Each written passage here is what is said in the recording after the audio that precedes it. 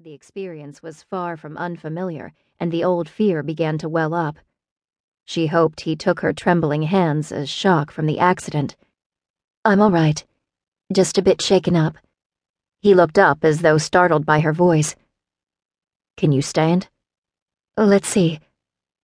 She took the hand he offered and stood, unsteadily at first, but it wasn't very long until she was much stronger and didn't need to lean on the car. "Yeah, apparently so." "Do you know your name?" "Her old one and her new one."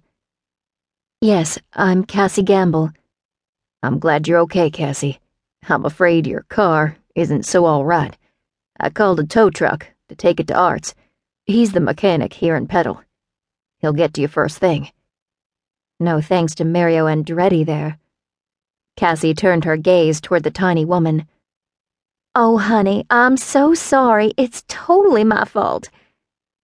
The woman at least had the decency to really look upset about it. The giant groaned. "Ms. Gamble, can I get a statement and your insurance information for my report, please?" "For crap's sake, Shane. Let's at least get her into the pump house so she can sit down and get a drink of water." Matt rolled his eyes. "Why aren't you asking Crash there for her insurance info?" Cassie motioned at Big Hair. "Believe me, miss, I know her information." The giant heaved a put-upon sigh. The tow truck arrived. "Can we get anything out of your car for you?" Cassie turned to find a smiling redhead. "I'm Maggie Chase." She pointed at the haughty firefighter and the giant, their sister-in-law. "I'm supposed to meet my new landlord in about 10 minutes. I need my purse and that bag on the floorboard on the front seat. Oh, and I have a few suitcases in the trunk, and my overnight case." Maggie turned and waved at the assembled men. "Go get it. Put it all in my car. I'll run her where she needs to go." She looked back to Cassie. "Well, isn't this a wonderful welcome to Petal? Where are you meeting your landlord? I'll get you there in time if he's here in town." Cassie leafed through the papers in the bag someone handed her. "It's 1427 Riverwalk Drive. He said it was a fourplex just off Main Street." "It is." Matt turned to Maggie momentarily. "It's my place. You know where to go." That bright white smile moved back to Cassie.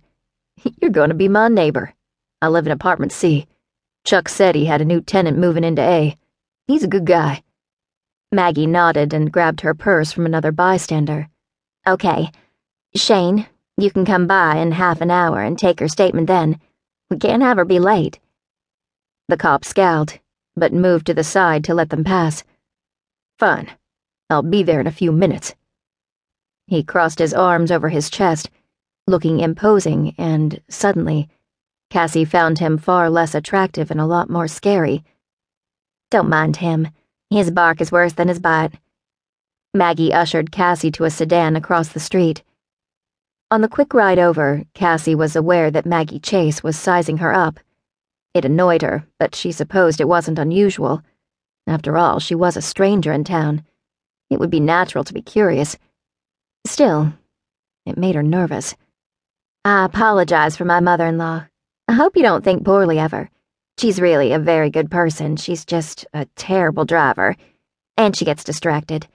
I think it's all the hairspray she uses to keep her helmet hair lacquered.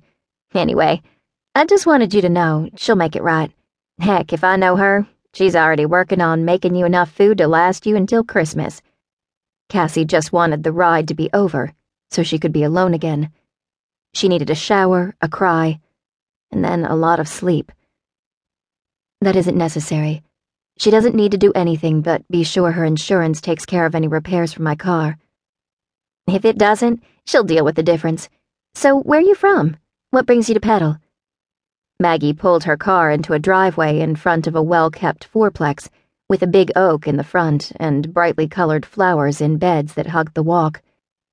"This is nice," Cassie murmured, avoiding Maggie's questions. The place felt friendly. Open. "Matt lives in the top apartment on the left. You're next to him on the right. Oh, there's Chuck." Maggie waved. Thank goodness the woman was as ADD as her mother-in-law.